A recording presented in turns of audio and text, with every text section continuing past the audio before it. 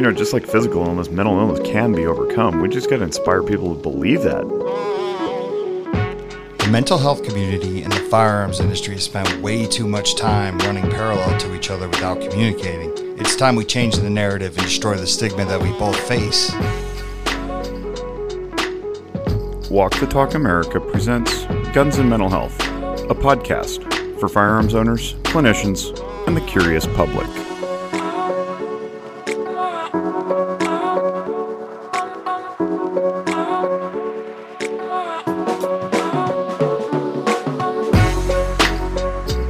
Cheryl Todd, how are you?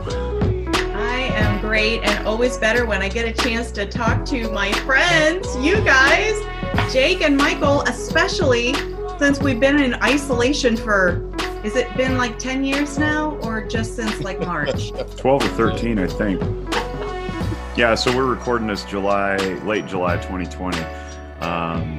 For context in that comment, in case you're listening in the future and you have no idea what we're referring to.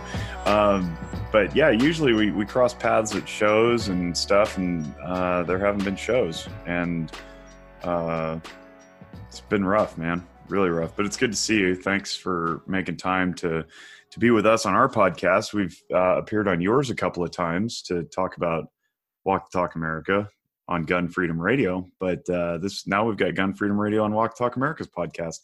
So we wanted to have you on, as I was explaining before I hit the record button, that just because you bring a different perspective, I think you're a female gun owner, gun shop, store owner, advocate, radio show host, got a psychology background. And when we first kicked off our continuing education courses, with the very first one in Reno, almost exactly a year ago today, you somehow caught wind of it and flew up and attended in person, which was super cool. And I want you to tell that story, but I want to kick it over to Mike first, because I want you to talk a little bit about how important Cheryl's been for us, because she and her folks have really helped us out quite a bit. Yeah, well, Cheryl and Dan are like two of my favorite people in the firearms industry. So supportive since day one. Especially when, it's funny how far we've come, Cheryl, right? Like when I first would come onto your show, or you had me on, I remember doing your show, calling in from Florida. I was in Florida and we had screwed up the dates. I did. Totally messed it up. Right. And, I think back at those times, and it's like you let me come on the show, which was amazing, because I look back at all those times and I feel kind of bad because I really didn't know what I was doing. All right. It's so different now.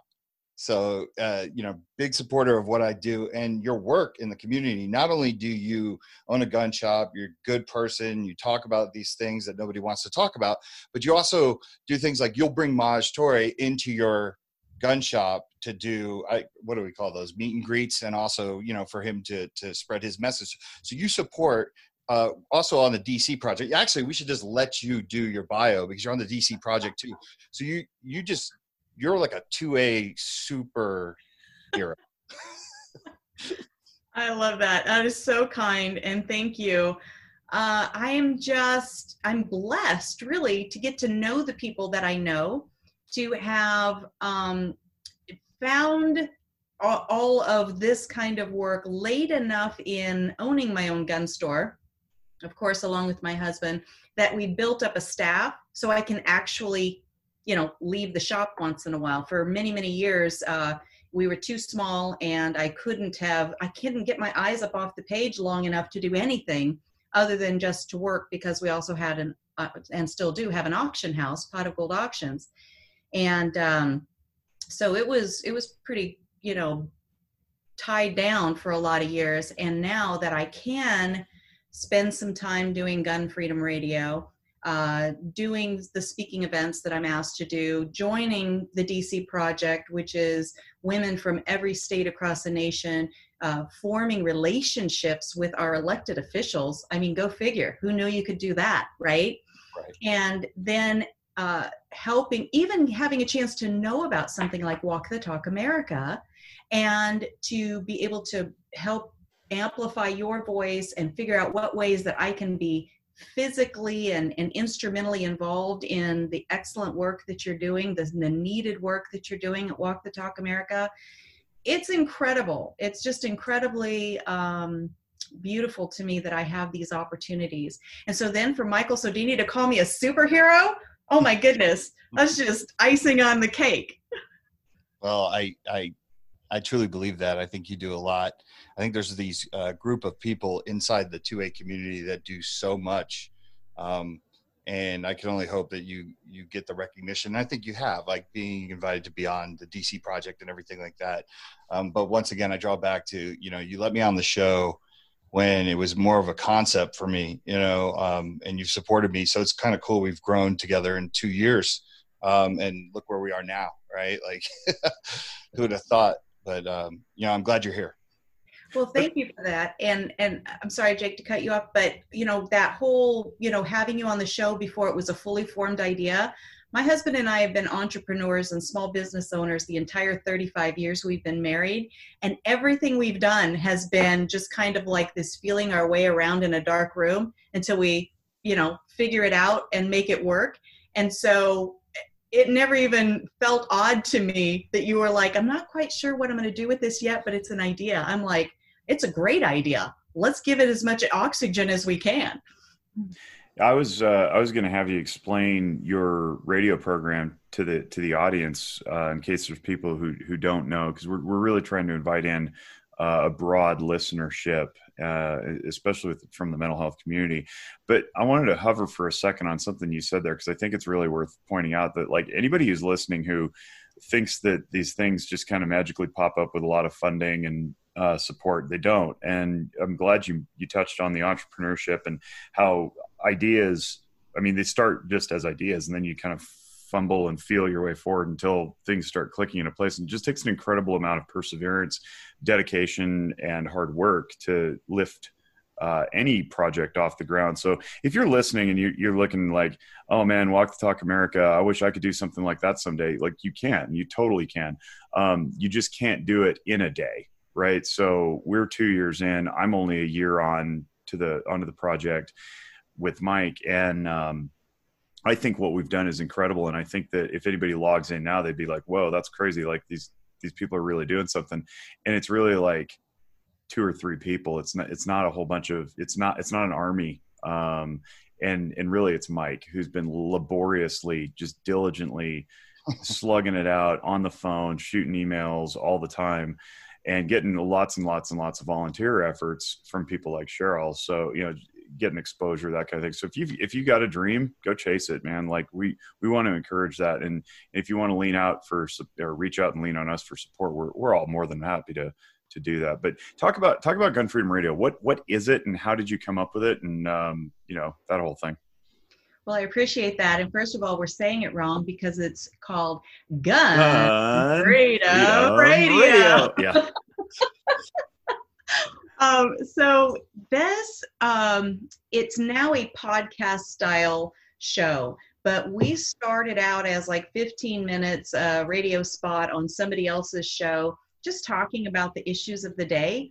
Because, in all the businesses that my husband Danny and I have owned, this is business, the gun business is the one that is the most, roller coaster like, because one day we can be, the American patriots who are helping to save lives. And the next day where some, politician says something hateful against guns, or some horrible event happens where somebody's completely misused a gun.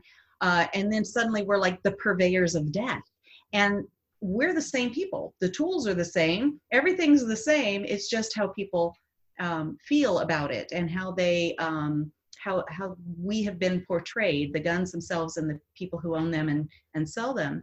And so I realized that there was a lot of room to explain, to help people understand better.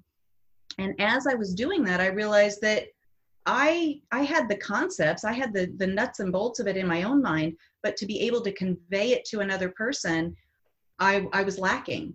And so I started reaching out to experts in their field, and I thought, well, I'll act like I'm just interviewing them. But in the meantime, I'm like, no, teach me. This is about, like, I want to learn.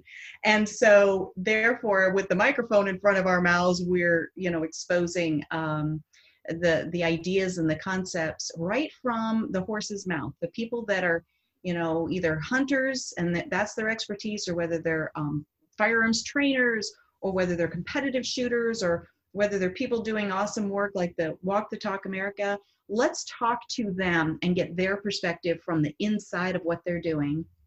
And we just kind of grew from there. We are an interview-based show. We have gone from being 15 minutes to an hour to 2 hours, and now we've dialed it back in the podcast format to be, right around an hour. And we're on YouTube, we're on Gunstreamer, we're on an app called OpsLens, and then of course our website, gunfreedomradio.com. All the shows we've ever had live on there.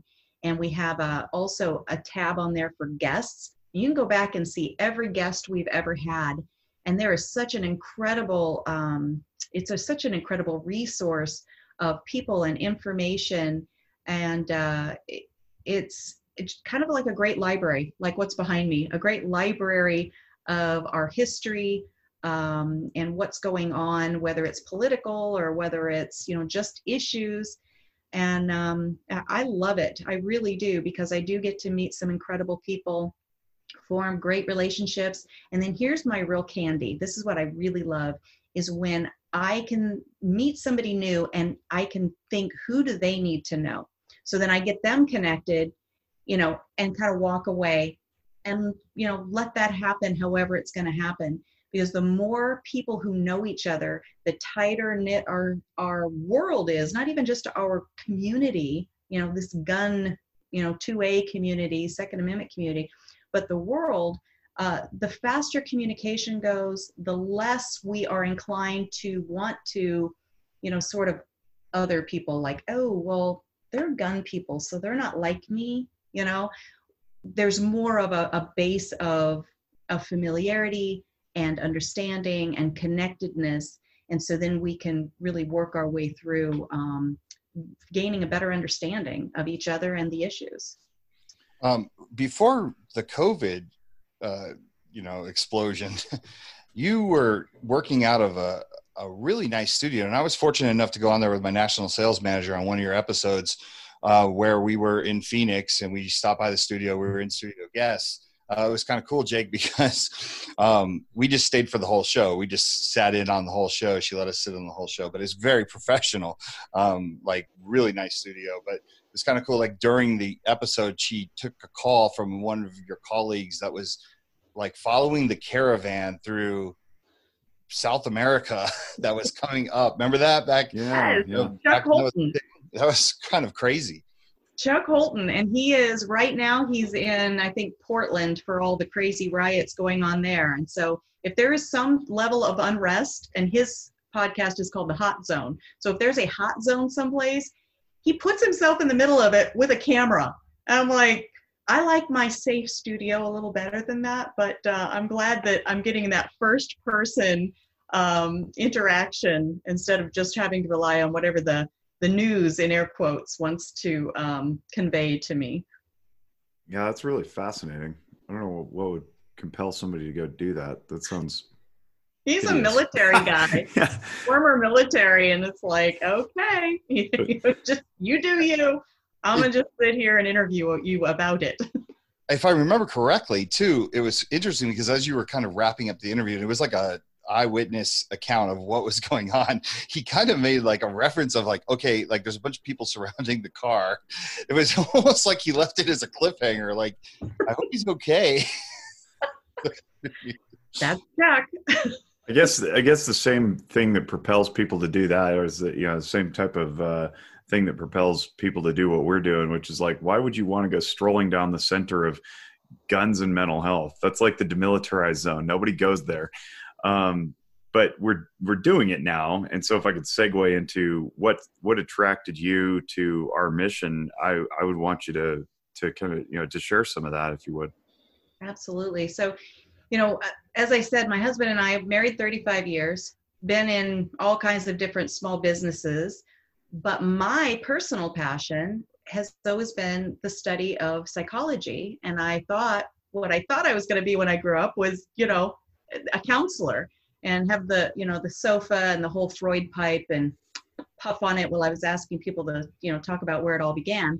And God just didn't have that pathway open for me. And so the love and the passion of understanding what makes us tick as human beings and how we interact with each other as human beings, that never left me. So I figured out how to incorporate those things into the work that I do. Culture building with my team at work, just any interpersonal communication is practice and living out those things. So that, just kind of at its base is just something that I'm drawn to. And then I hear these rumblings about, here's this, organization called Walk the Talk America. Even that, walk the talk. Ooh, what are we living out? Okay, I'm interested.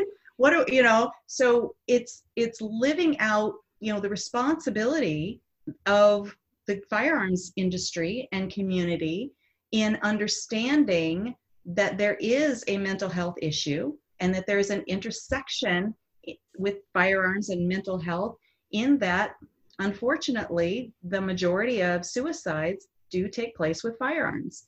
That's not a political statement. That's, it's just the fact of the matter. And from the beginning of when I started studying psychology, I've always known that.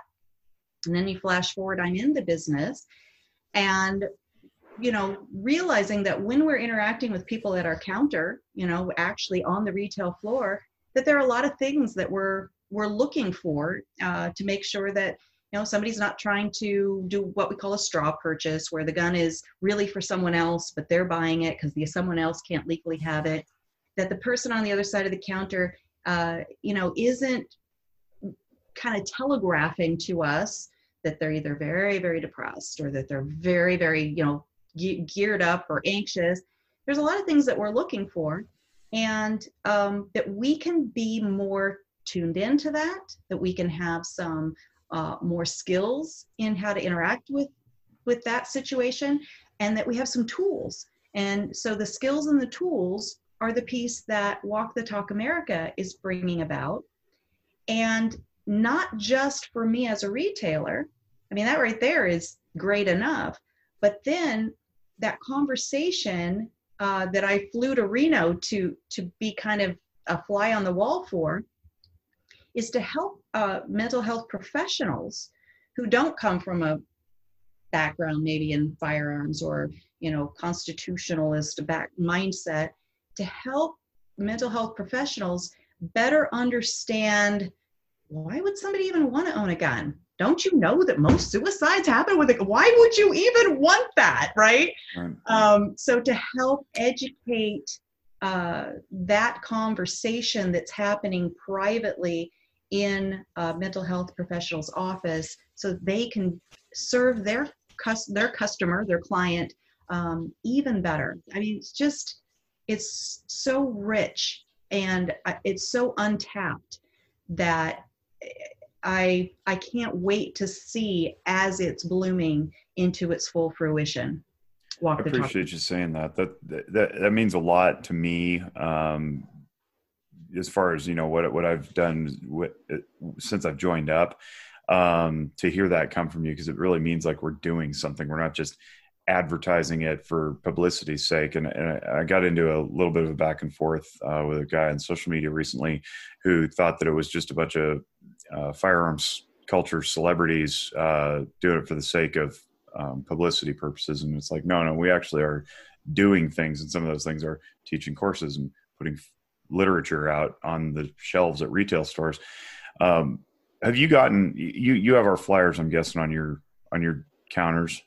We do. Do you have the ones with the stamp? Like they're going to have a stamp on it. I don't know if Mike's talked to you about this, but the idea is to put a local therapy agency sticker or stamp or something on the flyer. So if, people pick it up and they're like, oh, Second Amendment friendly therapist near you. And I don't know if you know anybody in Arizona or at least in your part of Arizona, who's, hip to our mission, but that might be, conversation worth having too. And again, to the listening audience, if you're hearing this and you're in the firearms community, this is one of the things you can do to help move the needle is volunteer to have some of our literature at your store. And if you're not in a store, just keep listening and keep having the conversation. Right. But, go back to my question, because I just kind of rabbit trailed there. Do you guys have anybody in your community who is a firearms friendly clinician? We need to actually do better work finding someone and partnering with someone like that, because there really is a need for that level of understanding. One of the things when I came to Reno to listen to how you guys, what your class was about and how you were interacting with the people that showed up, the mental health professionals that showed up there, was that if I were looking for someone for marriage counseling, right? Well, I can type that in. I can Google that, right? If I'm looking for somebody that understands maybe pill addiction or something like that, there's a way to search for that. If I'm someone who's a firearms owner and I'm thinking, suppose I'm a first responder or someone like that, and I'm thinking, the minute I go and let someone know that I'm struggling a little bit in my personal life, I could lose my livelihood. This could impact my reputation, if my car's in the parking lot. I mean, like, there are a lot of ways that this can really prohibit people from seeking out the help. So if we can at least, help the people who have guns, who want to get mental health counseling, and the counselors who are like, I don't care that you have guns, I do too, I want to give you counseling, help connect them. If there's a way on their website or some kind of a search term or something that helps me know this is a gun-friendly, no judgment zone for firearms owners, that is huge. And so you're right. If I can have somebody that's kind of top of mind for me and for my customers, my clients, all the better. Shorten that conversation space between I need help and here's help available. So I appreciate that that nudge in that direction. Yeah, I like to use this example because I use myself as an example. I'm not a hunter. I don't like hunting. There's not a deer on this planet that has to worry about seeing my face in a bad way. Okay. Wait a minute. Now you can hit one in your truck on the road. I mean, this could happen. It can happen, but not on purpose, you're saying. Okay. Right. I don't want to see a blind. I don't want to get up at 3:30 in the morning. Like, I don't want any of that part of that. There's nothing fun about it. But being who I am in this industry and the people I'm surrounded with, hunting is a way of life, right? Hunting. So I'm around people that talk to me about hunting all the time, and I can have a conversation with them about hunting because I know enough, and I've tried it. But I can turn around and say to the person, like, yeah, I want nothing to do with hunting, right? And that's how I kind of feel about this situation is once you kind of have a cultural competence or an understanding, right?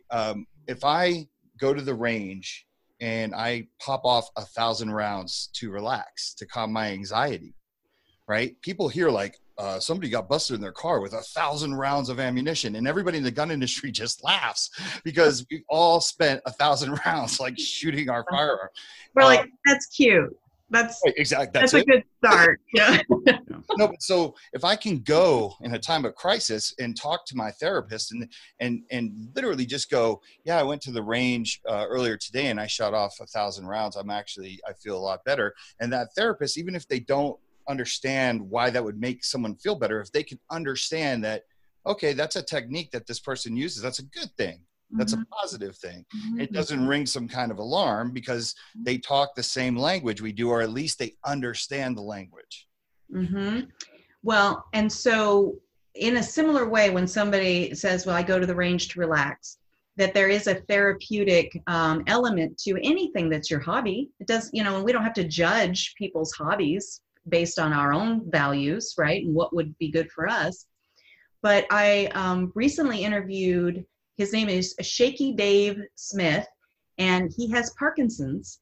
And when he goes out on the range, the act of focusing and shooting a firearm, it releases actual dopamine and endorphins into his system. And he can go from having terrible tremors to being rock steady, solid still. Now, when you can see there's a science in something that is that visible, it also makes it easier to help somebody understand that, even if my anxiety is not physically visible or, whatever's going on, but to have that hobby that helps me, relax and really release those things, that might help, in that visual way for people to understand. No, there's really a science going on here. Yeah, I think that's overlooked by clinicians. I'm thinking, this just crossed my mind. It's nothing I've ever really considered before, but it wasn't that long ago that the people in the Christian church community absolutely wholly rejected not only psychology and counseling, but like yoga, right? And it still goes on. I just heard word of a buddy of mine who sent me an article about how a Christian church somewhere in Oregon was like, it had this open decree that said, nobody asked, they just volunteered this thing. It said, yoga is incompatible with Christianity. It's like, okay, so there's some spiritual practice that goes along with that, but the physiological benefits of doing a yoga routine on a somewhat regular basis, whether it's daily or 3 times a week, you can't deny it. And the same thing can be said for range therapy. We don't get to judge that, and to judge it is antithetical to the entire profession, where we're supposed to be non-judgmental and meet people where they are. So it's disappointing to me when I hear clinician friends say, when I bring this topic up, they say, that's nothing I'm ever going to be a part of. It's like, well, before COVID and before the massive gun run of 2020, approximately 47% of people in the United States either owned a firearm or lived with somebody who does. And now we know that number's astronomically higher, definitely north of 50%. So that's half your clientele, ostensibly. They would walk in and own guns and probably use them for some sort of recreation and or benefit. You're going to like call CPS because they take their kids to the range, which is literally a story that I tell. I had one of my interns, ask me, I was like, do I have to call CPS? Because this guy said that he went shooting with his kids. I was like, no, please, for the love of God, don't. So we do need to keep talking about it. But to one of your earlier points, Cheryl, you were mentioning that we need to get the gun community familiar with counseling too, so that they're not spooked about it. Talk about what you see and hear from your people in your circles and all the conversations you've had about some of the skittishness about coming in. It doesn't have anything to do with the stigma, which is, I don't want to be seen going to counseling because people think I'm crazy and then they think I'm unfit for duty. What else is there? Well, there are people who are gun owners traditionally. Now, gun ownership and the Second Amendment, the Bill of Rights, all of that, it's not political, right? It's been made political. But traditionally speaking, people who are drawn to gun ownership have very much been, more conservative minded, more individualistic minded, kind of the Lone Ranger type of personality. So we're supposed to be able to rely on ourselves. That's the reason we're buying a gun for self-defense, because we're our own immediate responder. We're trying to be self-reliant. Well, if that goes too globally, if we start thinking too globally about that, then why would I think that I need help from somebody to talk about, I feel bad? That's, that goes completely against, makes me uncomfortable in my skin. We are shifting and moving, I believe, especially in this year when we have so many brand new first-time gun owners that I think they're probably having a little bit of an out-of-body experience going, I would have never thought in a million years I was going to be a gun owner. What does this mean about me now? I have to reevaluate my worldview and my, does this make me have to be a Republican? No. Does this make me a conservative? No. It makes you someone who is having a prepared mindset and you're trying to be a responsibly armed citizen. But I think that, using the older generation, the older stereotype, it really is that thing that we think we're supposed to be all encompassed within ourselves, like we're our own island. And so if that's our mindset, how on earth can we possibly envision ourselves reaching out for help? I mean, I have people that I know in my life that are proud of the fact that they never go to a doctor, like a physical doctor. Well, I don't know where you get a sense of pride in that, actually, because like if I have a toothache, I'm going to the dentist. If I have strep throat or something, I'm going to the doctor. Especially if you have insurance, you're paying that premium for something, you might as well use it. Seriously, hello. But so to take that to, I need to go talk about how I feel in my spirit or in my head and my brain, that's a really hard leap for people. And so just like I have been hoping over these past several years with the advocacy that I do for Second Amendment rights and, just having these conversations about guns, where I'm hoping to re-normalize gun ownership, because there was a time in our nation when every home had at least one gun because it was survival and it was food on the table, right? And so it was just very, very normal. It was like having silverware in your silverware drawer. And you teach your kids how to use the knives so they don't hurt themselves. It wasn't weird or fringe or, dramatic in any way to have a firearm or several in the home. Over the course of years, we've gotten more urban and we don't go forage for our own food like me and Mike, right? Because I've been on hunts, but I've never hunted. I'm kind of like you. But we have hit a deer with a truck. So I am guilty of that. But so I'm thinking that might be part of it, is that we're living more urban now. And so we feel like, well, if the police are a phone call away and food is in the grocery store, and so we don't need this thing in our house called a gun. And so now it feels weird when you have one or a friend that has one. So I've been trying to re-normalize. That's just, you step out for a box of ammo. It's no different than going to the store for a carton of eggs. You don't have to get a babysitter for the child and lie to your neighbor about the errand you're running because, that you're going to be thought out as weird. We need to, I think, normalize seeking help if we're having a difficult time in life, especially right now with all the stuff that's going on with the COVID and with the civil unrest and all the political divisions and everything going on. It's hard to find a place where you just have calm around you and you feel like, okay, life is okay and it's normal. So rather than being locked up in your skin and feeling like it's not okay to even feel these things, much less talk about them, let's normalize that and make a pathway to where we can get people the help that they need. I think that's awesome. I couldn't have said it better myself.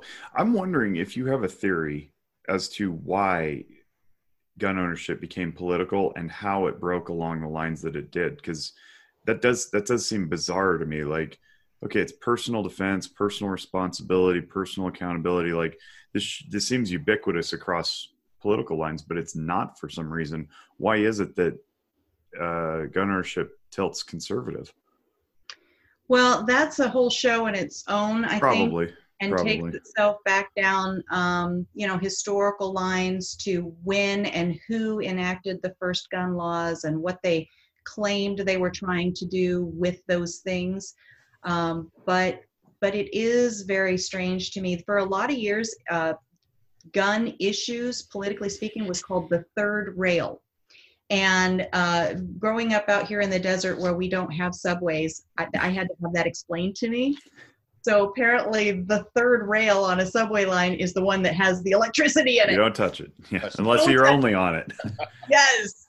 And so, for any politician to even kind of tiptoe in the area of, well, I don't know about guns are bad or whatever, you would have never, ever done that.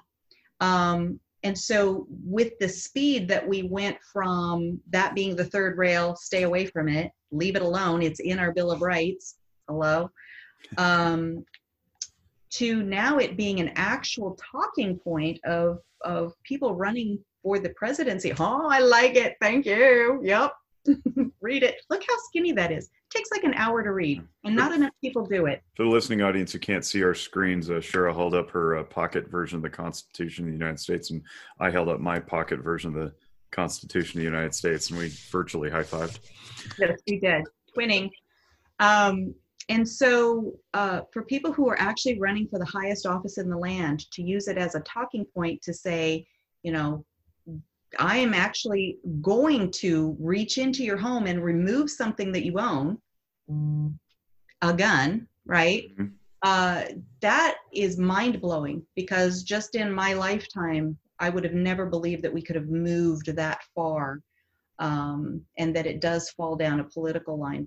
And the thing that's more just puzzling is because we do have friends, we have customers of our store who are all over the political spectrum. So it's not the individual people. It's just sort of like, okay, the Democratic Party's platform. It's the politicians. Decided, yeah, that this is the thing they're going to do.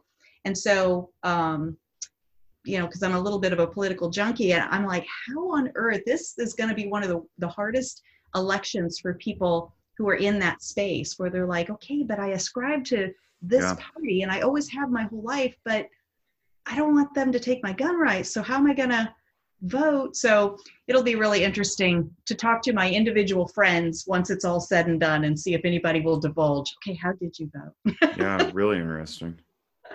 I appreciate that backdrop, though. I mean, it makes a lot of sense. It doesn't make any sense, but at least now I can kind of see how it came to be. I had something in my head and then it just went away. I'm a terrible show host. Sorry. Well, no, that happens to me too. Bail me out, Mike. It's an interesting, you know, back on that point. So I have a lot of friends in the liberal gun club and liberal gun owners, right? And they have to navigate through gun world all the time. Mm-hmm. And I always feel bad because, like, so many of us are always like, it's those damn liberals, it's those damn Democrats. And it's like, imagine hearing, you know, like you navigate through a world. We don't do this. Like we enjoy our guns and we like our freedom and everything like that. But where we were the good gun people, but all we had to hear about is bad gun people all the time. Mm-hmm. Those damn gun people. And we had to sit there and we're like, well, we're gun people, right? Mm-hmm. It's like, that's why I always think about that for guys like Randy and Lara, you know, that have these organizations, mm-hmm.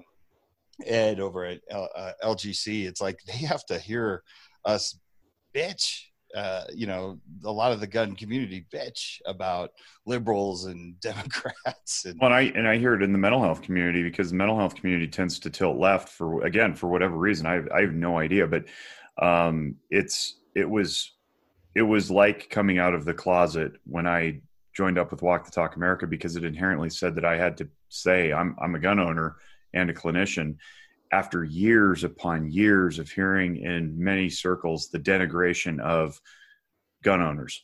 But then also, you know, conservatives and anybody who wasn't left, basically. It was just really interesting, because in the clinical community, it sounds very much like the gun community. There's just as many conservative or libertarian thinking people as there are liberals in the gun community. So it makes no sense to me how professions and hobbies break along political lines. It blows my mind. Why is that a thing? And then on top of why is that a thing? Why is it a thing that we can't talk about without fear of reprisal or like professional or social ostracization? That's not cool, man. Like, we're supposed to be accepting and forgiving what's going on. That's the thing, is making those broad assumptions really only hurts whatever it is you value or you love or your hobby or whatever it is. It only hurts you to make these broad assumptions and decide for other people which side of the wall in your life they live on, right? Yeah. And what a richer experience we can all have, and a broader umbrella that we sit under in whatever our hobby is or interest, if we let people tell us about themselves, right? Let us not choose for them who they are. Let them tell us who they are, and find those areas of commonality and live and foster those. And then the areas where you disagree, that's where you can learn and grow yourself, or have really interesting conversations. Nowadays, it's all about playing the trump card, bam, like I'm right and you're wrong and I win. And that's honestly, to me, that's boring. That is just, it's like childish in the way of communicating. It's like, teach me about you. I'm interested with you. Something you just said there really piqued an interest in me. It raised my curiosity because it has to do with the ability to receive information and grow, right? Mm-hmm. And I'm wondering if I've got this theory that people have moved pretty far these days, whatever these days means, last 15, 18 years of online, Google, social media, blah, blah, blah. We've moved away from distress tolerance because instant gratification has just ruled the day. You can get any information at your fingertips. You don't have to labor for it. Meals are getting faster. Everything's speeding up. And so we don't really have to put in a lot of energy. And kicking back to the previous topic about, forming your own organization or your own business takes a lot of hard work. And I think people are just, it's not that they're work averse or allergic to work. It's just they don't know how. Nobody's been taught distress tolerance. To me, that's an emotional functioning issue.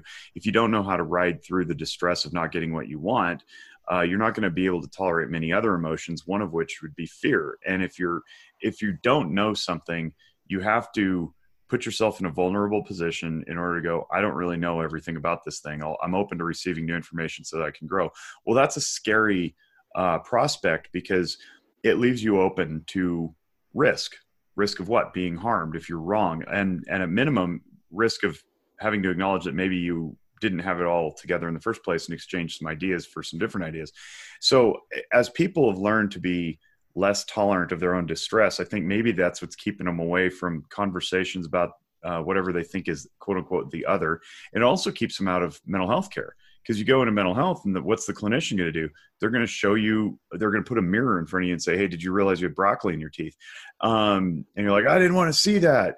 Except we're pointing out things in their psyches that they didn't want to notice and, maybe in their lives. And so maybe this whole overarching theme is that people are simply afraid to change their minds. And maybe it's not as sinister as, like being indoctrinated with whatever's going on in the world and all that stuff. But it's just a simple, we've lost the ability to be humble and receive feedback and get corrected. That is so interesting. And I can sit and think on that for a while. It literally just popped into my head now as you were talking. I love it. And so what if that is the case? And I think you're really onto something. What if that is the case? My grandchildren, I have a 6-year-old little girl granddaughter, and I have a 14-month-old little girl granddaughter. Still weird to me that you have grandchildren because you look like you're younger than I am, but whatever. Oh, you're sweet. It's hair coloring, which actually I need some of, and makeup, so I get to cheat. But anyway, what do I do for them? How do I help them not grow up with this? Everybody gets an award for just breathing, and let's not tell people they're wrong because it'll shatter their self-esteem. I mean, the times in my life that I learned the most was when I skinned my knees the most, right? Bonked my head the hardest. And one of the books on the shelf behind me is called The Obstacle is the Way. And it's that whole idea of, all right, do I just butt up against something, or do I use that something as a launch pad to figure out, okay, that way is not going to work anymore or at all, but what can I do with it? What do you think about that? I mean, now I'm interviewing you, but and that's fine. And I want to be respectful of time. Mike and I have to jump off to another meeting here. And I know that, we only booked for an hour for you, but so we'll try to wrap up after this, but this is right in my wheelhouse. This is family systems stuff that we do at work. And that type of thing pops up all the time. So my kids are 5 and 3, so they're right in the same range as your grandkids. And I am critically aware of the quote unquote the way things are right now with the participation trophies. I mean, even adults get participation trophies right now. You go run a 5K and what do they give you? Some sort of memento to take home. That is a participation trophy. You participated, you got your swag bag. I don't think it's any different than what we're criticizing what started happening in the 80s with science fairs where everybody got a ribbon. And I am part of that generation. And I do think it had a deleterious effect on my growth, because now I expect something simply for showing up. We've got phrases like, well, at least you tried. Well, no, we don't reward effort. We reward accomplishment. We reward achievement. We don't reward simply showing up. You have to do something. You don't get a paycheck just for punching the clock at work and sitting down. You get a paycheck for producing, right? And so there's this weird juxtaposition of what the messaging is that we see online and in social media and throughout our daily conversations, and then the reality of what actually pays the bills, what actually gets rewarded, and how success is acknowledged. And so what I've tried to do in my home is, Elijah, my oldest, he did his Pee Wee League T-ball last fall, first time. And of course, what do? They give every kid a medal. And I sat him down and I told him, he says, what did we win? And I was like, you didn't win anything. We're actually just going to probably throw this away. And he's like, oh yeah, they should only give them to you if you win. And I said, yeah, you just went out and played for fun. They didn't keep score. It's 4-year-olds running around hitting the ball. Like, we're just trying to teach sportsmanship and eye contact. Right. And so I'm trying to teach that in my home, but it takes a ridiculous amount of diligence and discipline on behalf of the individual parents. We can't just chalk it up to quote society or quote education or what. Like, it's not a they issue. It's a we issue. And I in my home, you in your home, we have to sit down. We have to teach emotional functioning. We have to teach the kids what they feel and why they feel and where they feel it in their bodies. Know that they can tolerate it and get through it. Teach them that the skin knee isn't going to hurt forever, and it's also not to be avoided. Get back on your bicycle, go chase the frogs again and fall into the pond by accident. It's okay. We can let these things happen. We don't have to stand in front of every risk so that they can become healthier and stronger on the other end, because we simply can't rely on others to do it for us. And I think that's what's gone on now. Our society has become so afraid of litigation that teachers and bosses and all these other stand-in would-be parents just simply aren't setting limits. It's just too scary. So we have to do it ourselves in our homes, and hopefully we haven't forgotten how. You can listen to some podcasts, though. More podcasts will cure this. Yeah. No, I like that. More podcasts will cure this. But yeah, having the stick-to-itiveness, get back up, dust yourself off, and move down the road. But I want to tell you how much I suffered during the time of COVID that Amazon was not doing next day deliveries. I want you to understand. That was traumatic for me, and I wasn't sure I was going to get through it. This isn't a generational thing. It's really trickling up the age ladder too. I'm watching it in my parents. What's that? Instant gratification. You order it, and you want it the next day. We forget we used to dial up with AOL, and we had to wait. Yeah, it took 45 minutes to an hour to download a song, man, and now it's like, if my Google search results don't get returned in less than 9/100ths of a second, I have to call my service provider and bellyache at them. True story. It's bad. It's bad. It's affecting everybody. So anyway, as we wrap up, Mike, last thoughts or questions for Cheryl? One last question, Cheryl. How do you tend to your mental health? Oh, I probably need to find a mental health professional that I can, get my checkup from the neck up on a more regular basis. 2 years ago, I got my master's degree, which is a psychology-based degree. And so I was getting it like out of the fire hose. And so when I got done with that, because we were doing process groups together with my learning teams and that sort of thing.